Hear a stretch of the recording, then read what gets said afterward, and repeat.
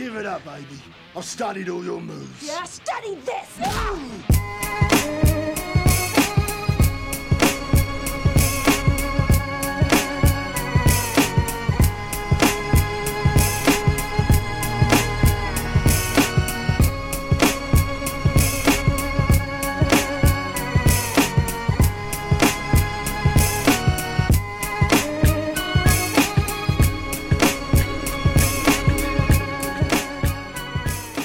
What's going on, everybody? Welcome to the Forbidden Technique podcast, where today my usual co-host is not available, but as a replacement, I've got esteemed Fight Site OGs Ed and Tumen.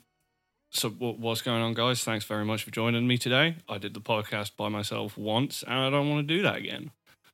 And it's good to hear you again, Tumen.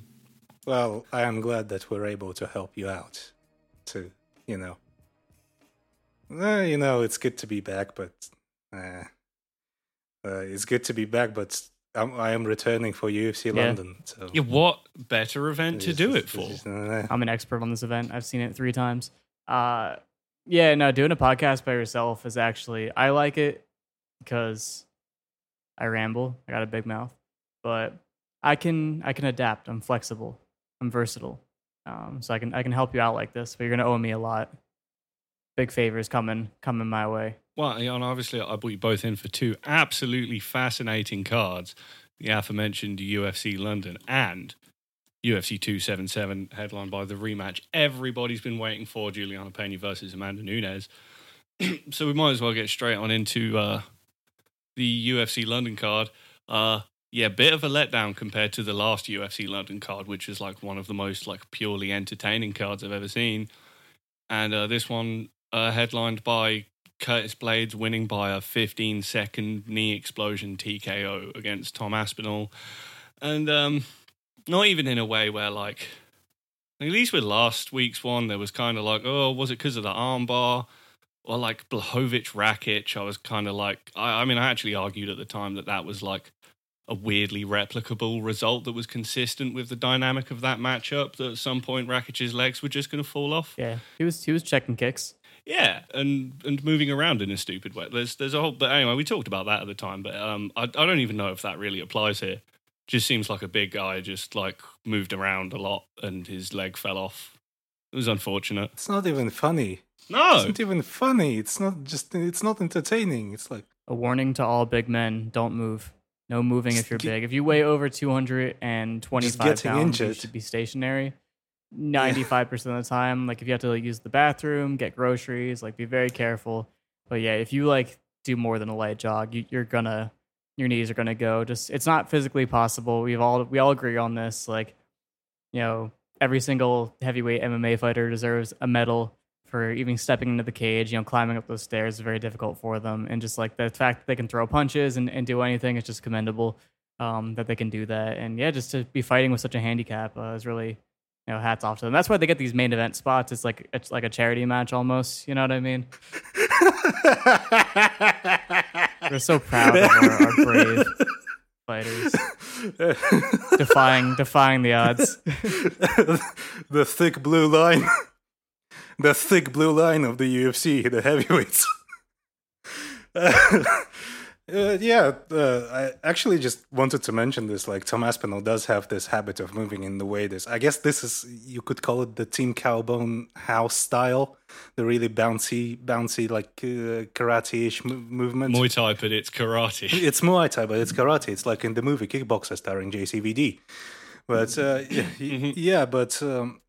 I'm assuming I do have a pet theory in that he just moving around in such a manner just sort of messed up the ligaments in training in Tom Aspinall's camp, and that's just the leg kick just simply aggravated it, and that's the result of the injury, and that's it. And this should genuinely be a lesson to Tom Aspinall in that he may want to adjust his footwork a little bit, but time will tell whether or not will actually do it. He seemed pretty wound up in this fight. I mean, it was only 15 seconds, but he was fighting anxiously. I felt like he was really making it a point to like push hard and move a lot and be aggressive. And he didn't settle in. And like, yeah, I'm sure he warmed up.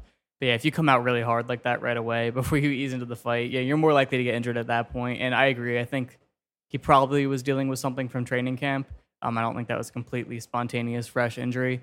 And the way the kick looked to me, so he landed with like the side of his leg. And just physically, it makes sense that maybe that pushed against the knee a little bit. And then when he stepped back, he stepped funny and tweaked it again. Wrong. Let me correct you right now. Do it. Actually, if you look at the slow-mo footage, it does connect with the shin. It's just that it sort of rides up and then it just kind of changes the angle upon impact. So you agree with me that it was the pushing against the knee? Get your facts straight! But yeah, it was. I guess it's just the movement, the jarring movement of the kick changing the angle, and then the shin suddenly turning upright is just. Yeah, I'm convinced that if Tom Aspinal stood in the center of the cage and refused to take a step backward, he would defeat Curtis Blaydes easily. I forget how that meme goes, but whatever that meme is, that's the one I'm doing. Curtis Blaydes will simply, psych himself into ducking onto an uppercut, like he did against Derek Lewis. It's just something that he does. He's too nice. He's too nice. He lets you win. He's like, you know what? This is too easy. There you go. I'm gonna die now. Thank you. Thank you for your time. A soldier.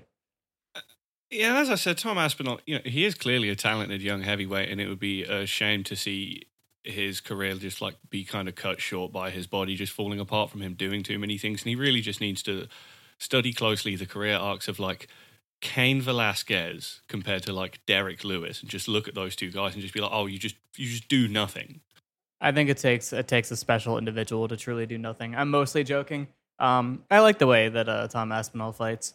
So it sucked that happened. I was actually looking forward to seeing what was going to happen with the two of them, and then nothing happened. So maybe next time. But also, if he gets a bit of a step back, and this like forces him to take his career a little slower, then that's okay, because he said himself that he kind of needed that, and I don't. I would argue with that.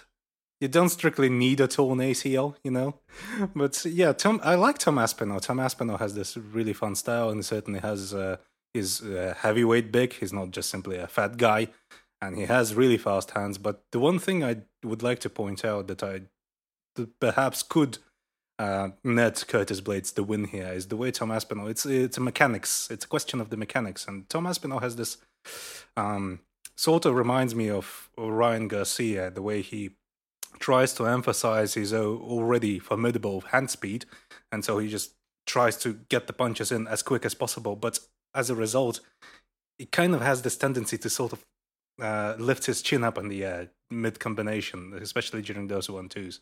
So it's something that I would like Tom to work on, and perhaps he will get time to work on it and think about it going forward. Yeah, just interesting aside, I guess. Okay, well, we talked about a 15-second heavyweight fight already for way too long. There's a whole bunch of other stuff to get through. So, Jack Hermansson defeats Chris Curtis by being bigger than him and kicking him. Defeats him via kicking. He did the Gus, and he did it well enough. And still can't jab a southpaw, but if the southpaw is way smaller than him, then he can run away and kick it. Well, that and the southpaw just stands there, exactly like the opposite of what you should do at middleweight. But he did what Ed wishes heavyweights to do, but he just stood there. That's what he did, and got really mad at Hermansson for. I don't want to doing the Gus. Beat up on Chris Curtis too much because he apologized. He was like, you know what, I have anger issues, and that was stupid. I was being dumb. Like, no, it's fine. Like, that was a bad performance. That was my fault. Like, sorry. And him and Hermansson are cool now. Yeah, Chris Curtis just kind of sort of stood there, and if he only, like, it's like, it was like the dynamic that you frequently see in when an orthodox fighter faces a southpaw fighter, and he just doesn't know what to do with it, and except it's the opposite, except it's Chris Curtis who is a southpaw, and Jack Hermansson, who historically hates southpaws, actually had a really easy time kicking him up. Yeah, it was weird. I thought Chris Curtis was going to have a lot more ideas about getting in on Jack Hermansson. He just kind of didn't. True. I'm ready to move on. Yeah, Paddy Pimblett, he's still not that good. No. He beat Jordan Levitt. It was fucking awful, in my opinion, in fact. And I am shocked that Jack Slack had dared to imply that Paddy Pimblett had any positive impact on the card whatsoever, because it was just. I thought what he meant by saying that Paddy Pimblett nearly saved the card was that he nearly lost. Well, I suppose I didn't. I suppose that was how I chose to interpret that's that. That's a very charitable interpretation, but it's much better. It's a much better one than the one I've had. But yeah, so. No, I think Jack does like Paddy because he's British and has Sakuraba shorts. Which is disgusting, frankly. No, Paddy's not a good fighter, but he is athletic and he can grapple a bit. But yeah, he was losing, and that's extremely embarrassing because Jordan Levitt's like very not good. I mean, I had seen a couple of his fights beforehand. I was like, he's not like the worst. But then I saw him in this fight. I was like, oh no, like he's pretty bad. And he was wrestling Paddy. I was like, that's bad. Levitt is simply the gayest heterosexual man on the planet, and that's just about the only thing that's interesting about him, or the world's first lesbian man, I suppose. I respect it. I respect that he's playing with his masculinity, but also like it makes him a lot more boring that he is straight. It also makes him a lot more annoying that he would have been. I would find him more marketable if he was gay, personally. Yeah, yes, exactly. Exactly. This is queer baiting what he does, and I find it very offensive. So yeah, if they're going to keep doing this whole thing with Paddy Pimblett, I'd at least like to see him fight like Vyacheslav Borshev, where he could definitely easily out-wrestle and submit him if he chose to, but he might not, and if he didn't, would definitely get sparked out with a left hook. But also, if he's going to be in the UFC, presumably on a pretty good contract, then let's get him fighting some actually good guys. Mm-hmm. I want Paddy Pimblett. That's Ilya Topuria. Topuria, or perhaps Dustin Poirier wants a softball. The last leg of his career. Just do that straight away. Why not? Let's do it right now. Let's do it I tomorrow. Know that monster Phil McKenzie has been suggesting Tony Ferguson. That's so rude. Fuck Phil McKenzie, you know? Just fucking... Yeah, Phil McKenzie, you psycho. What are you doing? But then... Paddy Pimblett still might get knocked out by Tony Ferguson. I mean, I suppose, yeah. But, like, even at his best...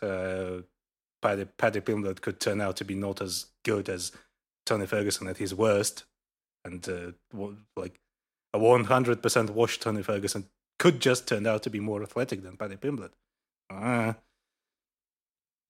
Who knows? Yeah. So Gustafsson versus Nicky Krills was the most depressing fight I've ever seen. I'm not even really an Alexander Gustafsson fan. This was just guy who shouldn't have been sanctioned to fight, just getting instantly dusted in a silly way. It was sad. Both me and Ed are vehemently against Gustafsson is actually good narrative, but this was sad. This was 100%. Gustafsson is just 100% done. Yeah, 110% done, and shouldn't have been in there against Nicky Krills at all. Knocked out in a silly meme way where he caught Nicky Krills' kick and Nicky Krills hit him with a hopping collar tie uppercut with his leg caught and just folded him. It was absolutely miserable.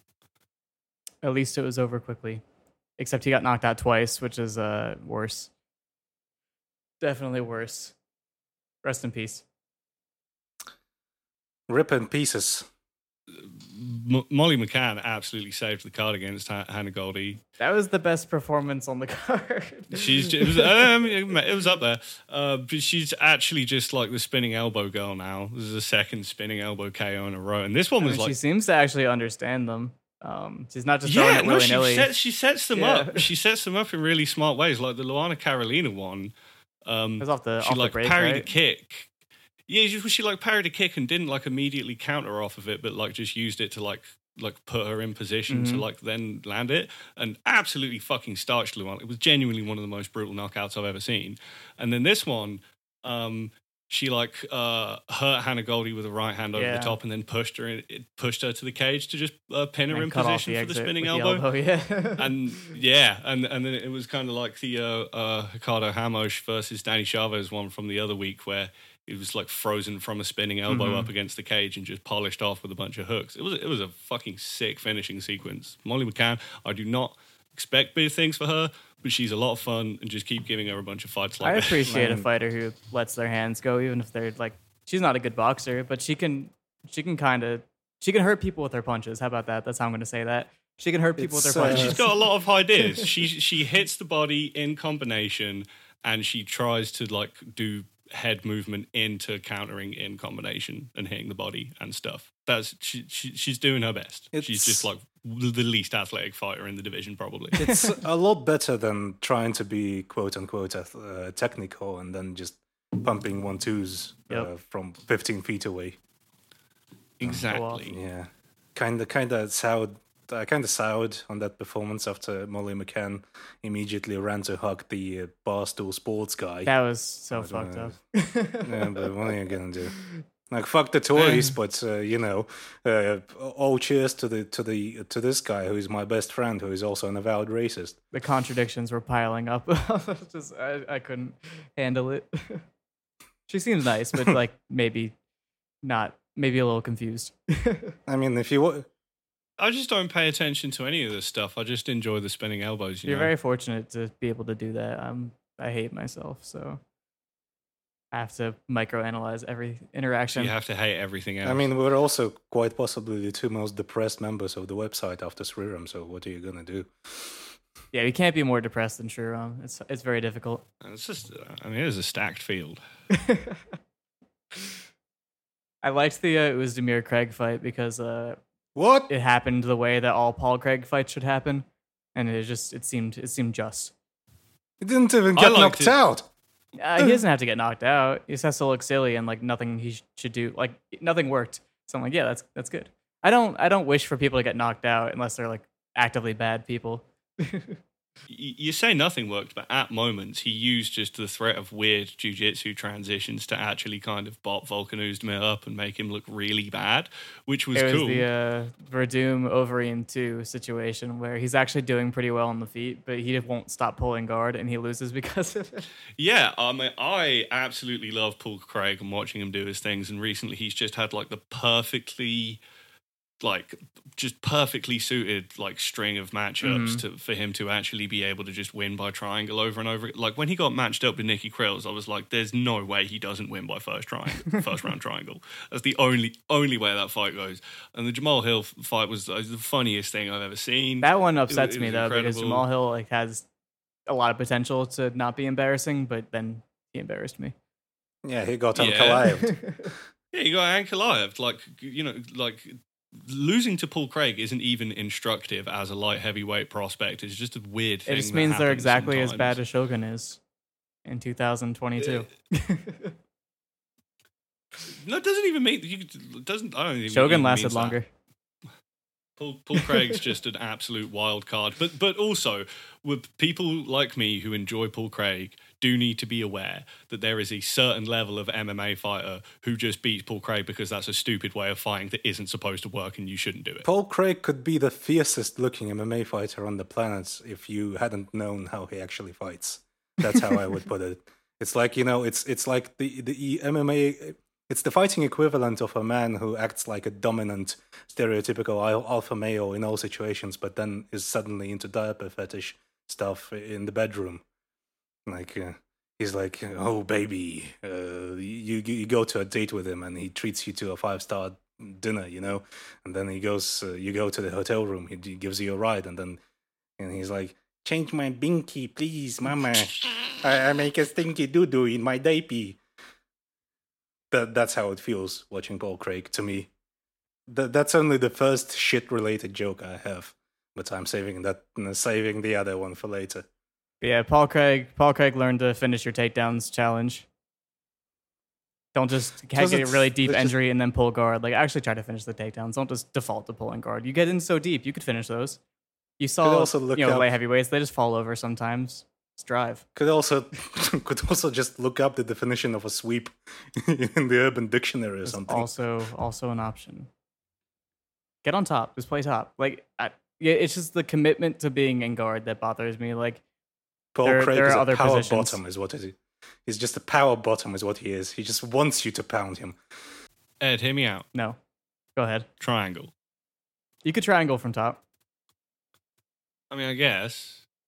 Or you could set people up to try to reverse you into triangles. If you want to submit someone off your back, you can start by being on top. Like there are many options. You should be nuanced about this approach. Just learn jiu-jitsu. Yeah. Not whatever it is that Paul Craig is doing.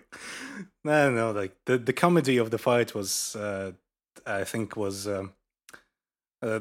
was extracted out of the fight by the 2-minute mark. Like the whole potential for comedy, and then it was just as soon as he didn't get that leg lock, we're like, okay, okay, I think that's it. I just can't believe he didn't get knocked out. Yeah, I mean, like this is. I mean, we're shitting on Paul Craig, but I'm not. How embarrassing is it for Volkan Ozdemir for not to just not knock out Paul Craig? Like how does that happen? Come on. He wasn't pushing for it too hard. I think he was devoting a lot of focus to not making any mistakes in terms of being grappled. So he's just like throwing very non-committally. But he's Ozdemir, so he doesn't need to commit. He's got weird 1-inch punch king. Weird power. Yeah. But yeah, no, I mean, he hurt him with like one of the least powerful looking shots he hit him with the entire fight.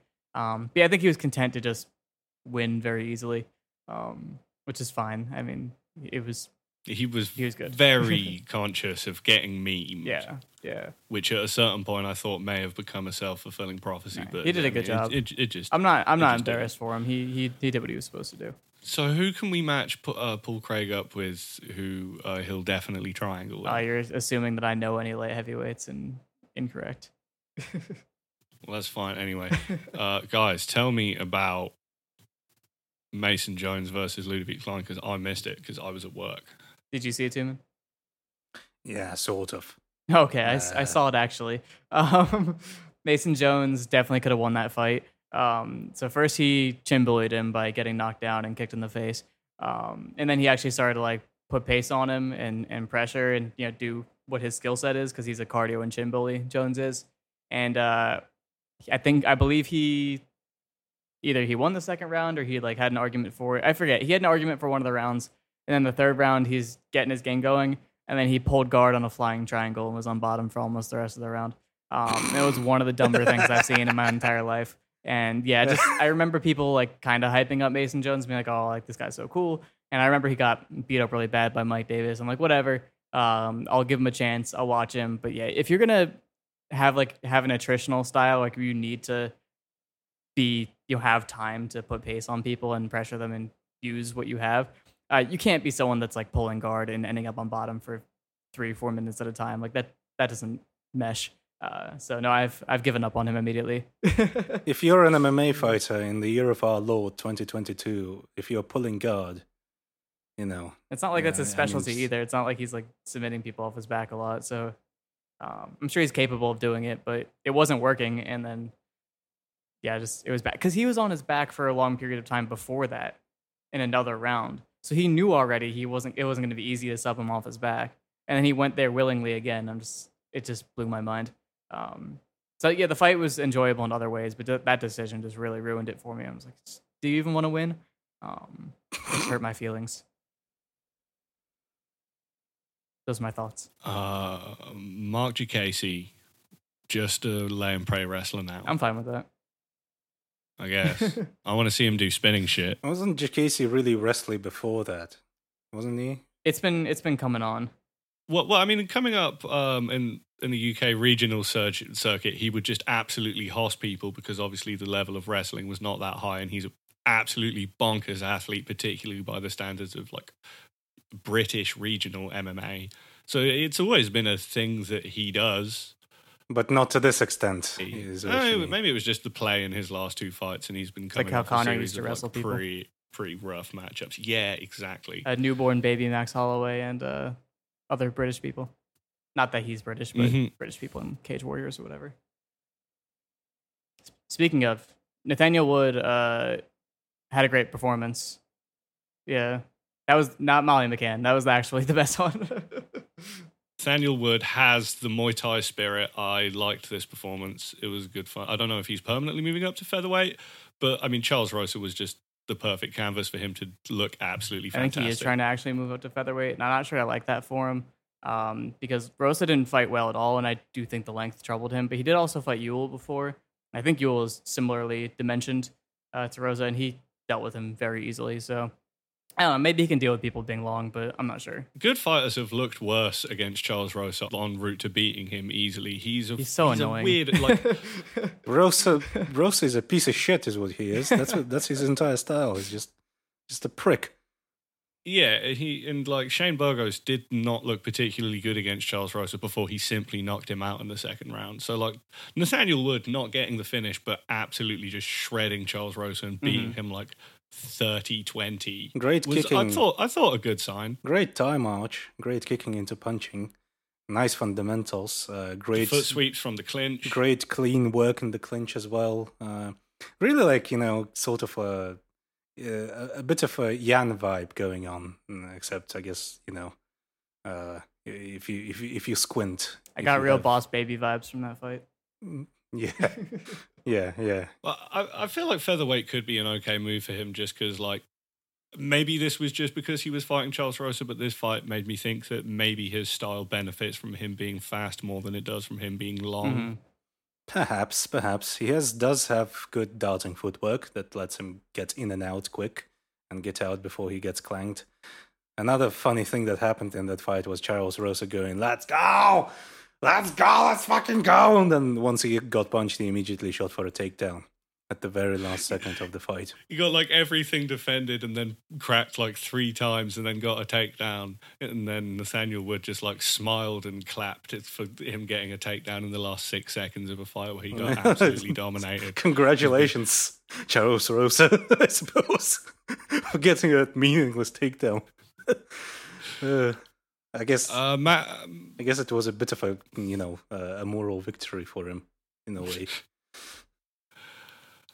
Yeah. Makwan Amakani didn't submit a guy early and then got TKO'd in the second round. I loved that fight. I thought it was very fun. Yeah? Mm-hmm. All the Kimura. I thought it was a Makwan Amakani ass fight. It was, and those are great fights. Makwan Amakani and gassing in the second round. Name a better yada yada yada yada yada. So I didn't remember having seen Jonathan Pierce before, but I guess I have to have because he's had so many fights in the UFC. Like I've probably watched all his fights. My only memory of Jonathan Pierce isn't he the guy who got like instantly dusted by Joe Lozon? He did get knocked out by Joe Lozon 3 years ago, which, not really acceptable, but I like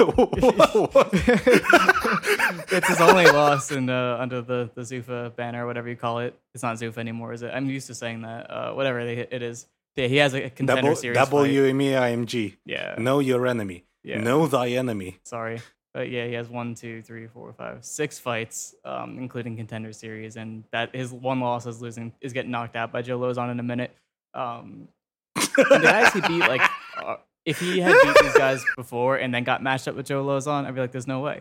But obviously he's not good because he got knocked out by Joe Lozon 20 years after Lozon's prime. But you're going to lose to Joe Lozon 20 years after his prime, and getting knocked out in a minute is probably the least embarrassing way for lightweight it to champion Jens Pulver got knocked out by Joe Lozon when he was like 12 years old. So, these things happen in MMA. Sometimes you just get knocked out by Joe Lozon when you're not supposed to.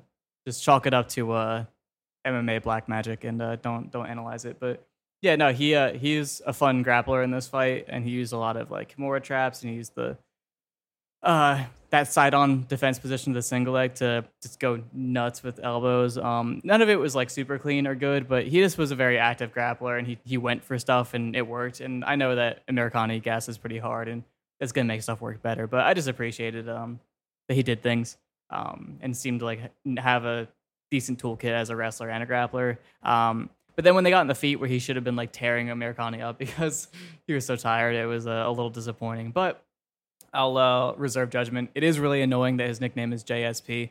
How dare you? But whatever. I liked the fight.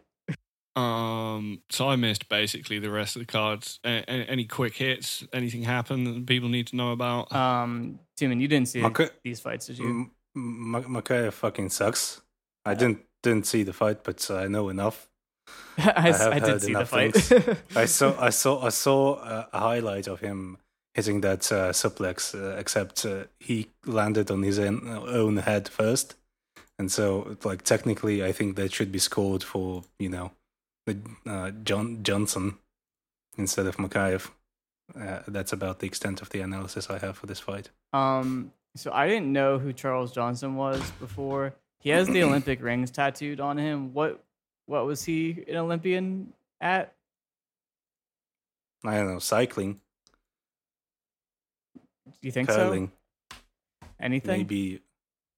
Was he an Olympian? He has the Olympic rings tattooed on his back, and like maybe he just likes the look of him. And the fucking wreath like that suggests it was the 2000. Well, I guess they do that all the time, but the 2004 Olympics in Athens, right? That was more of a thing. I don't know. But yeah, anyway, apparently these two had trained together before. So that might have something to do with him being able to kind of stall out Makayev a little bit and just be really annoying defensively. But yeah, I mean, Makayev looked effective as a wrestler and not as a grappler or anything else. I mean, he's got a great motor. He's strong. He's athletic. His wrestling for MMA game makes sense to me. He was getting good positions. He just needs to be actually a threat as a grappler, which I didn't really see that. But again, it might be the case that this is just an opponent that knew how to stall him out and be annoying. I don't want to dig into it too much. He's young. It's whatever.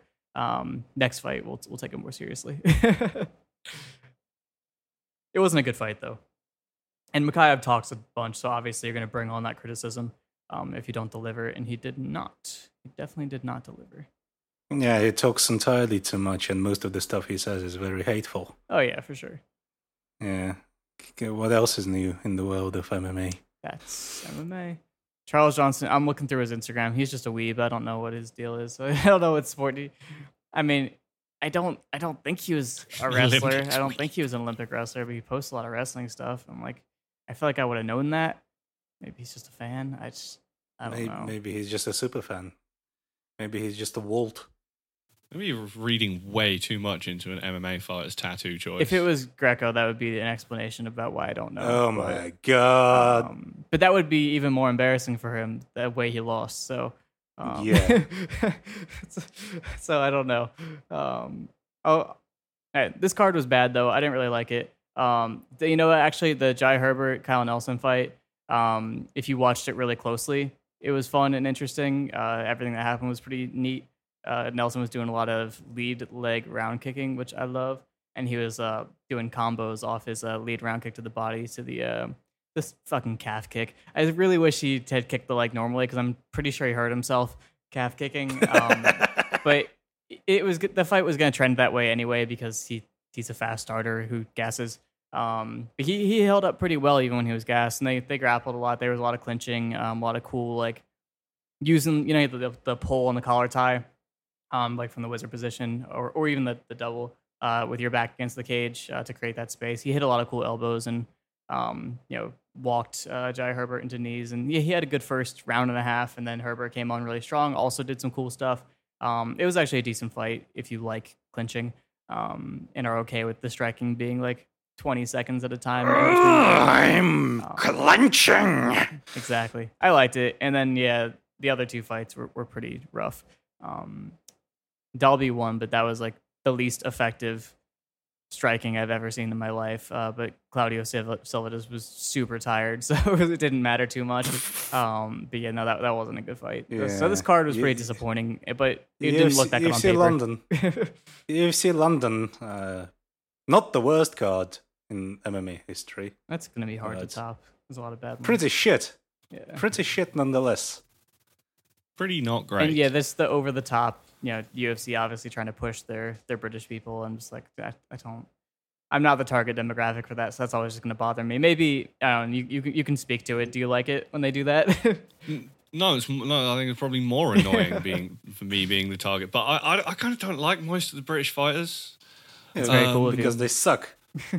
Yeah, they're like most of them are kind of bad and annoying, and for some reason the ones who get a lot of hype coming into the UFC are just like the really obnoxious ones with super overrated skill sets like Paddy Pimblett and Darren Till. And everyone goes to bat for them, like simply because everyone just wants a new Michael Bisping.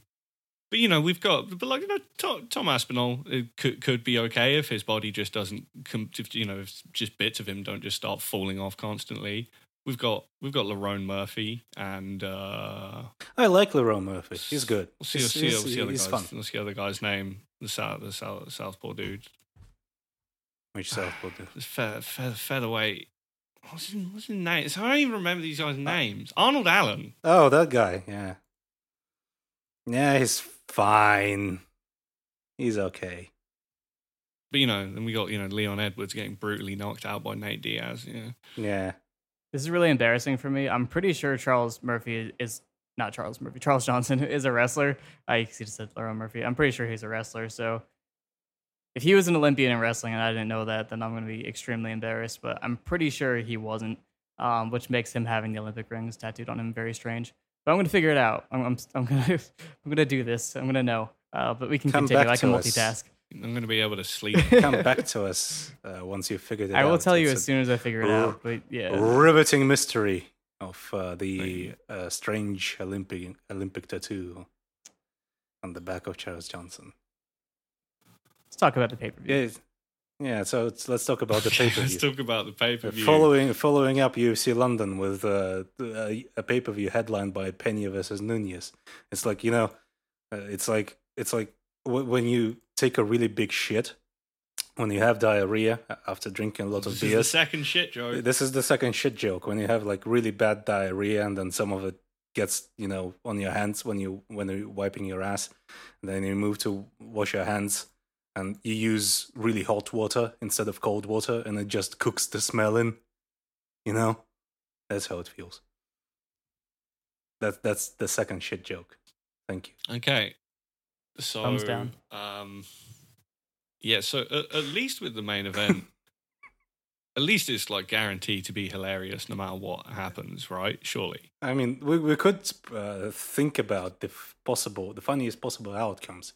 For me, the funniest possible. That already happened. I that was one of the most just absolutely stunning title losses I've ever seen in this sport. I just couldn't believe what happened. Like, it didn't seem like Pena had any should have been in there at all. And looked like she was just getting absolutely shredded, and then she just won. Here's a fun game you can play with your MMA friends who have not seen the fight. Watch the fight and take screenshots of Juliana Pena throwing strikes, and then show the stills, show the screenshots to your friends, and then ask them if this is Juliana Pena going for a body lock takedown, attempting to enter the clinch, or maybe like just trying to weave into the clinch. But it's in fact a trick question. It's just Juliana Pena trying to punch Amanda Nunes and succeeding. Because it's just her diving into it. It looks like a person swimming, So yeah, and people actually seem to be kind of divided on this fight, whether that was just like a stupid, weird freak thing that happens, and that Amanda Nunes is just easily going to win the rematch, or if this is just like actually a dynamic of this fight. I think, and that Pena just has Nunes' number, and this is just like what's going to happen, particularly if Pena can just not get knocked out in the first round. But also just like, Amanda Nunes, can you not just knock out Juliana Pena in the first round? Many have tried. My money is on it happens again. The exact same fight. I think I'm leaning towards that at this punch point. for punch. Frame per frame. I'm sorry. This is just exact same fight, down to the last exact exchange. This is what I'm. This is what I'm hoping for, I suppose. Or like, this is my read as a professional fight analyst. Real analysis time. I do think that is the dynamic of this fight. Like, that is actually how they match up, because like, assuming that Nunes is like going to be weird durable and that Nunes isn't going to be able to... Did I say Nunes twice? Assuming that Pena is like weird durable and that Nunes can't just like kill her immediately, which I think that might be the case. she's she's gonna cardio bully her and she's gonna chin bully her, and it just happened to happen really quickly this time, the implosion, because Nunes started to realize that she was in a tough fight, and that she wasn't going away, and felt herself getting tired, and she freaked out and completely unloaded the gas tank in a hilarious way. She looked so obviously desperate; it was never going to work. And then she just completely fell apart because she unloaded the gas tank. So she's not going to do that again, probably, but it'll probably just still happen, but it'll take longer because she did that because this was coming. Like she was fading, and it's just like, I don't know. I think maybe there's stuff we don't know. Like maybe she is capable of not fading like that and just wasn't training the way she should have been. I know there's been stuff with her camp. So let's just assume that it's only decision making that changes, and they come into this fight the same fighters they were last time. But just can make different choices based on the information in the last one. I would probably still pick Pena. Like it's based on what we know for sure. I would pick something similar to happen again, but just with Pena losing for longer before she wins. It's gonna be messier, essentially. Yeah, I mean, we've seen this a lot of times where there's like a shocking upset or somebody loses. We didn't expect it quickly in like a really dramatic way, and then in the rematch, it's a lot more competitive, but the same dynamics are still kind of there, and they're having trouble with similar things. Like I don't know, just this is a terrible example, but Rose Namajunas and Joanna Jacek, like the first time, she just put her out immediately. The second fight was more competitive, but the things that led to the knockout the first time are still basically what won Namajunas the fight. I feel like that's kind of the case here, and that's not the only example. It stuck out in my mind. Everyone talks about how Namajunas is just a much worse fighter whenever there's a rematch, and I think it's just a WMMA thing. Yeah, and that there are a lot of female fighters, due to not a lot of rematches and due to standards of coaching in WMMA, they're simply like just do not adapt in good ways if they adapt at all, or hideously over adapt, as we have seen recently. Oh yeah. So we're all picking Juliana Pena. By finish. Yeah. Okay, cool. For like fourth or fifth round and not like as fast. I'm gonna say third. I think you're right, but I don't think it's going to take that much longer. Mm-hmm. Yeah, this is assuming that there aren't changes made and that Nunes doesn't come in looking kind of different. Or, I mean, actually, no. I was going to say maybe Nunes just like really focuses on top gaming her and taking her down the whole time. But how'd that work out for Kat Zingano? Like you don't. Basically, all the fights that Nunes could pursue here that like are actually long term are gonna play into Juliana Pena's thing of you beat her up and then she wins. You know what I mean?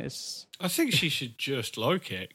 Yeah, I think getting on top of Pena. She should kick her ass. But the question is, can she kick her ass without Pena walking forward at her, throwing a slip jab, making her freak out? Yeah, if she just low kicks.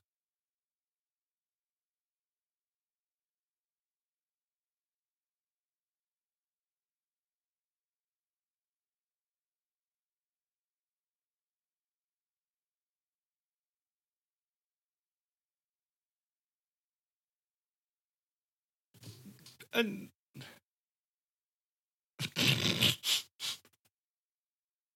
okay, so Brandon Moreno's fighting Karra-France again. Is this an interim championship?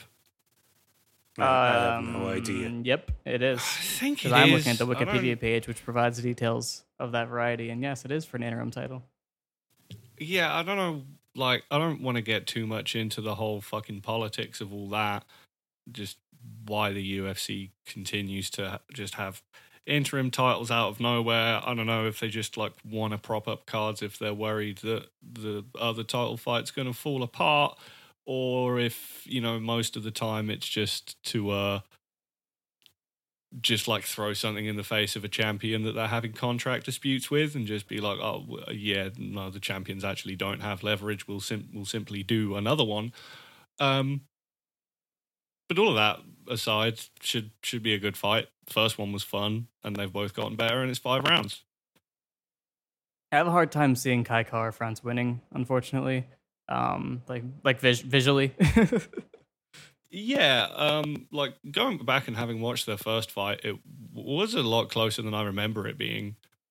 Karra-France, you know, he hit Brandon Moreno with so many clean right hands, but like a lot of the dynamic seemed to come down to Brandon Moreno just having like height and reach and a ridiculous durability advantage. Mm-hmm. So even though he was just getting absolutely destroyed with counter right hands in the first round and got about as close to being dropped as you see Brandon Moreno get dropped in a fight, he just started pressuring really hard and hitting the body and like not really worrying about what was coming back at him and throwing tons of combinations, because Karra-France was like countering well in the first layer, but whenever he could actually extend a combination, he'd kind of be out of ideas and just run away and get punched and then kicked on exits.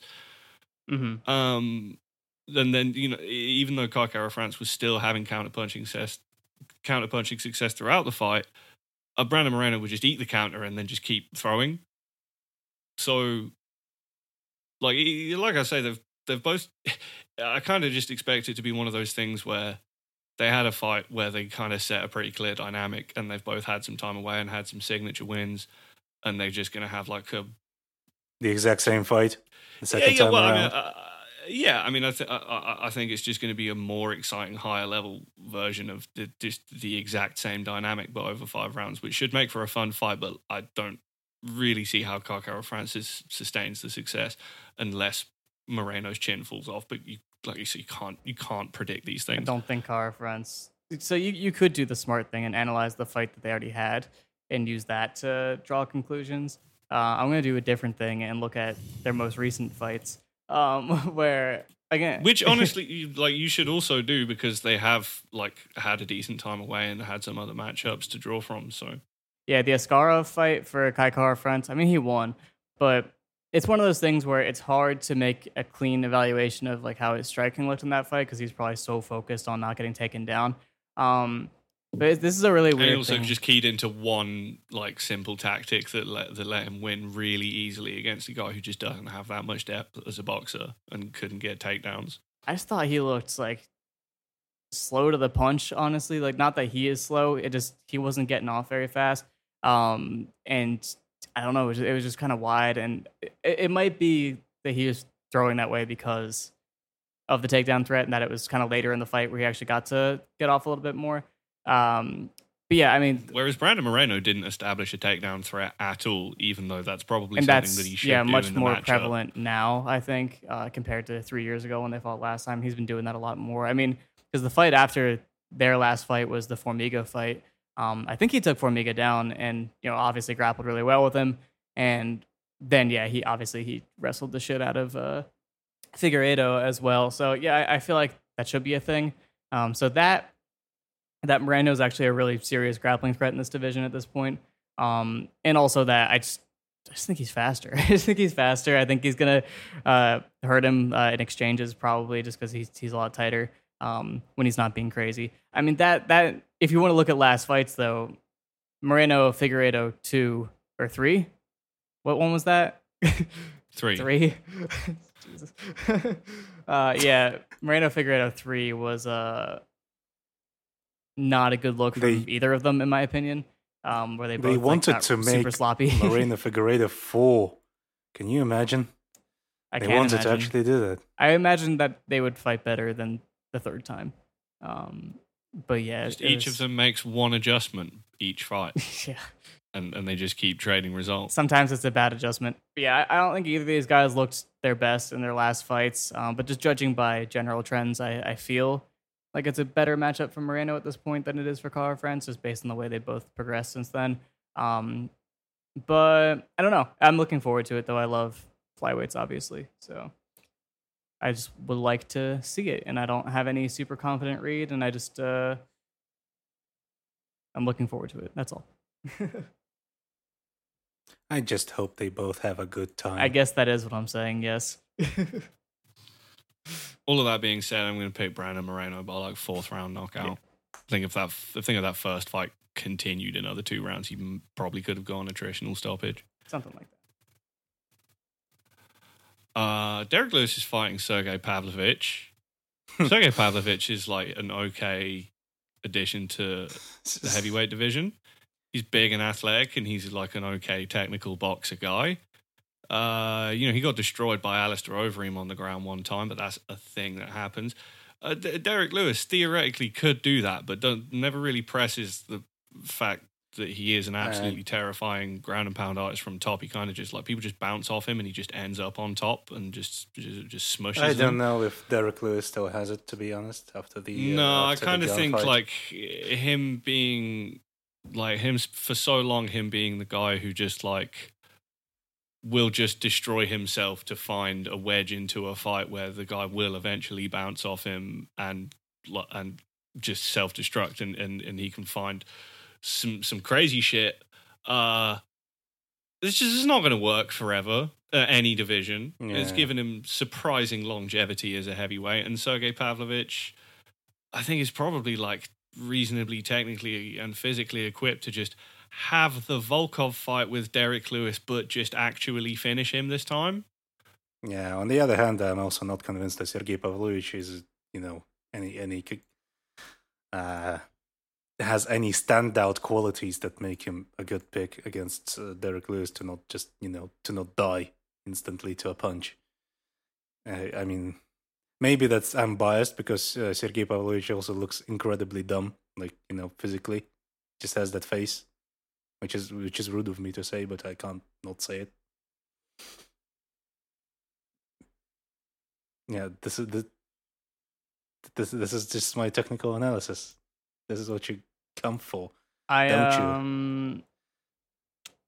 I think Pavlovich is going to win. I agree that Derek Lewis doesn't have it anymore, which is probably just some of the explosivity that carries him through a lot of positions, like the way that he gets up off bottom. Getting finished more. Yeah, his durability is going a little bit, and I just think his particular kind of strength, I think a lot of it does come from explosion.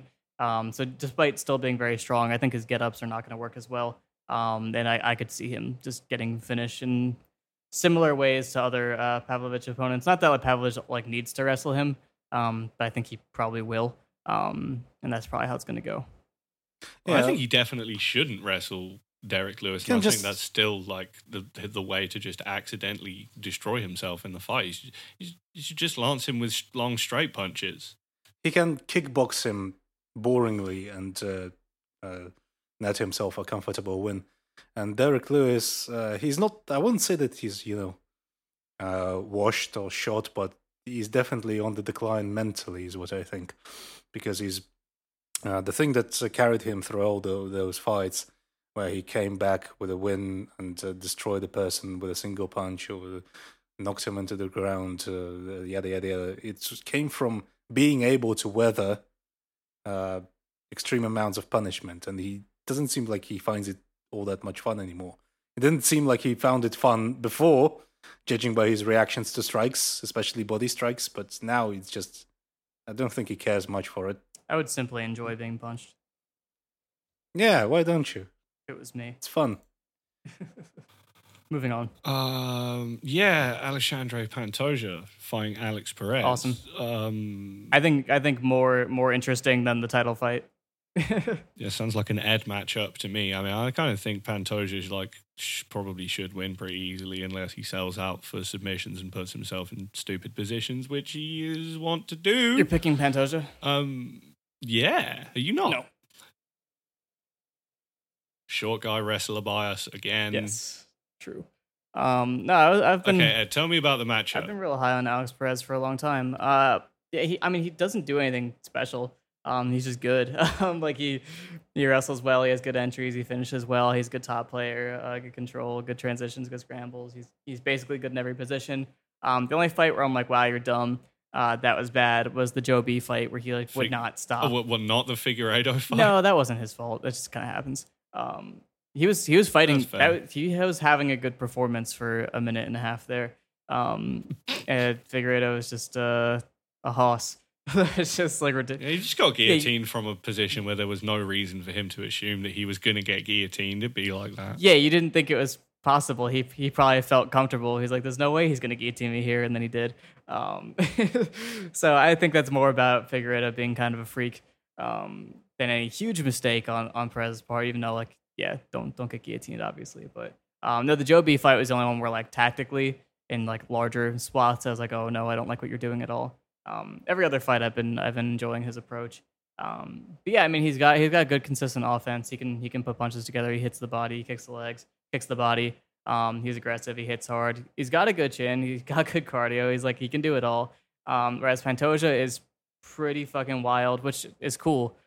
He's a great grappler and he can wrestle, but I think his form definitely changes pretty quickly in the fight once it starts to get more intense. Whereas Perez is a lot more consistent across the board. You know, his fights have been pretty quick, but I've seen him in longer fights and I've watched more of his career and he's very experienced. I guess the rough thing is because he hasn't fought in 2 years, something like that. Fights keep falling through, and I think there may have been injuries as well. I'm not sure.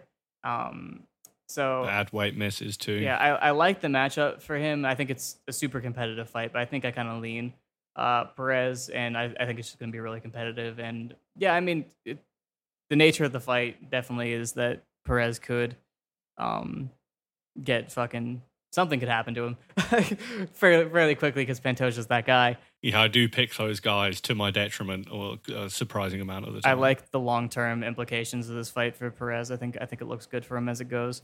But yeah, I hope would it probably goes. agree. Like I say, particularly depending on Pantoja's brain thinking on the ground as it goes deep. If he can't finish Perez early, but he really might, or he might just scare the shit out of Perez and just be able to kind of kick him up for a medium pace for the rest of the fight.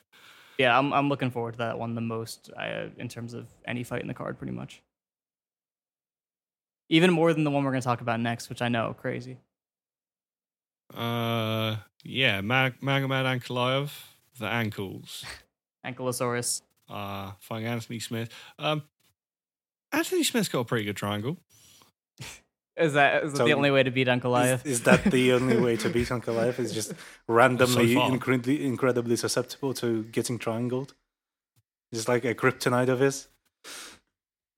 No, probably not, because like I said, just losing to Paul Craig is doesn't even mean you're bad. It's just a thing that happens at light heavyweight. Yeah, I mean Ankalaev should win very easily. I don't know how to assess Anthony Smith. He's just like a weird dividing line to actually good heavyweights, where there's a certain level of heavyweight that just bounces off him for some reason. Then anyone above that level just absolutely destroys Anthony Smith. I don't know. He's fucking weird and inconsistent, but dangerous.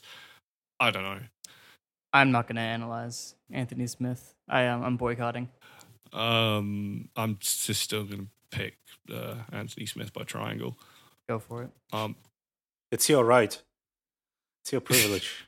We live in a free world. It's a free country. Nobody America is a free country. There's no consequences if I'm wrong. Someone will call me stupid on the internet. Who cares? Any quick hits from the rest of the card? I mean, Drew Dober versus Rafael Alves is fun. That's the one. Fun. They're both just explosive as just fuck. Two strong fellas trying to kill each other. That's what we love. It's what we live for. That's why the sport exists. Yeah. No, I think Dober is better, but Dober is also not impervious to someone just exploding on him super fast.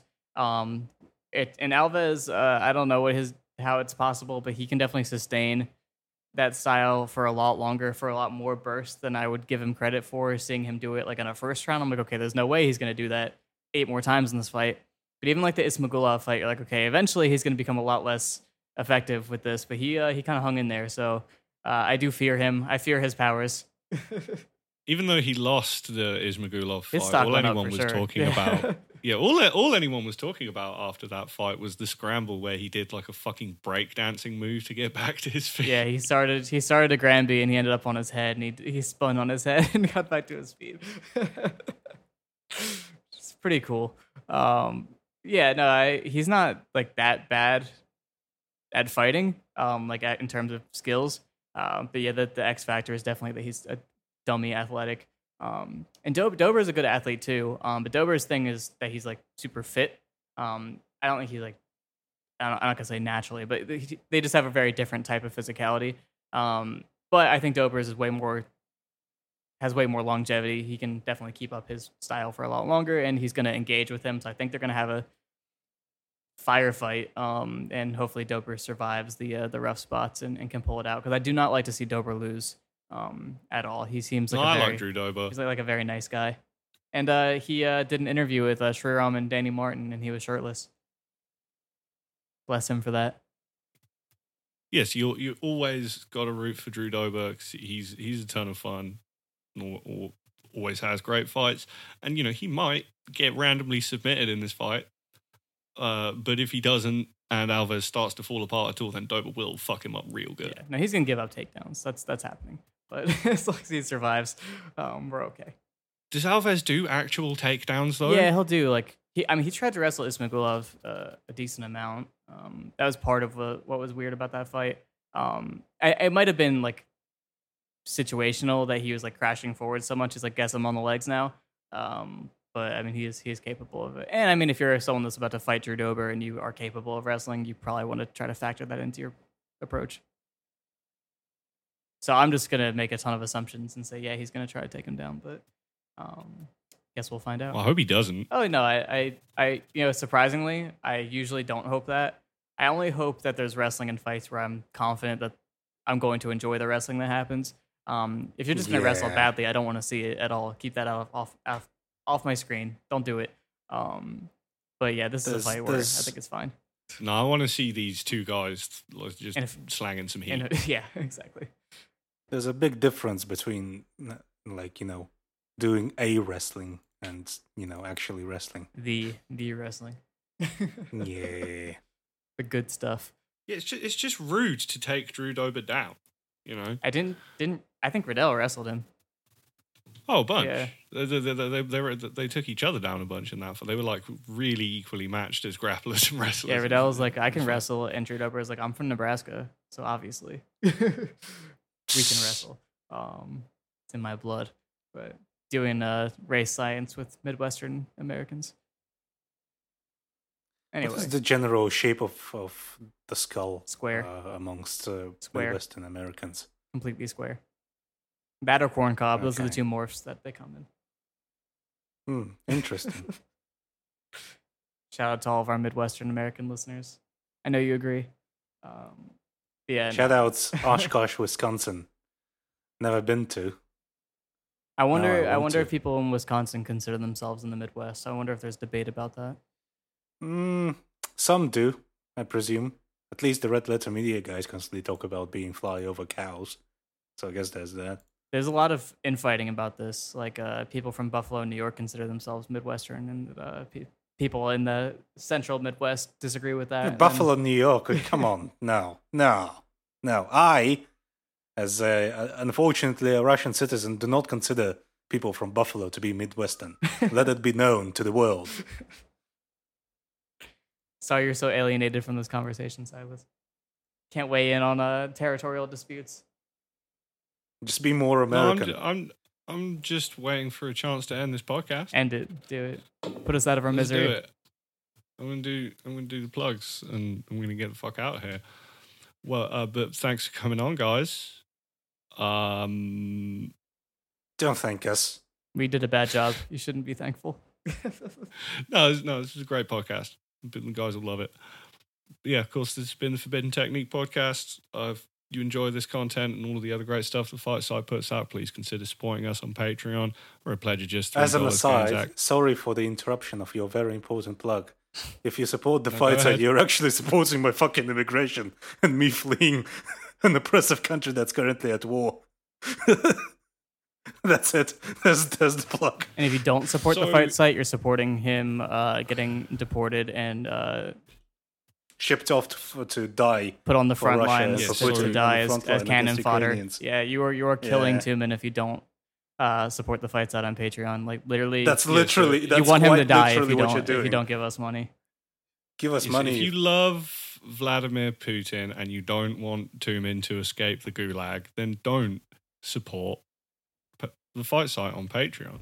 And if you actually need more reasons than that, then a pledge of just $3 gains access to an absurdly huge library of really high quality analytical content.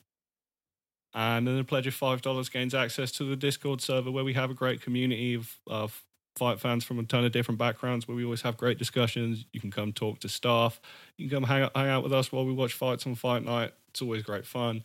I spend a ton of time in the Discord. I'm like constantly there. This is just because I have nothing better to do. I just show up every once in a while so people can hit on me, and then I pop back out until my ego is satisfied for the day. Yes, if you want to hit on Ed. Yeah, pay $5. $5 to flirt with me. And you can catch us next week where I should be back with my regular co-host and we can break down UFC Fight Night, Thiago Santos versus Jamal Hill. Hey. Yeah. I don't think Charles Johnson has credentials. I've been looking a long time and there's nothing. And so he's just a weep for the Olympics. He just has I don't know. He has a couple of posts where the highlight of the post is like his Olympics tattoo, and one of them, like the first one he showed it on, it was like an Icarus. It was like a quote from Icarus. And I was like, are you saying that like you got that tattoo because you thought you were going to be in the Olympics and then you weren't? I don't think he came close because I have no idea who he is.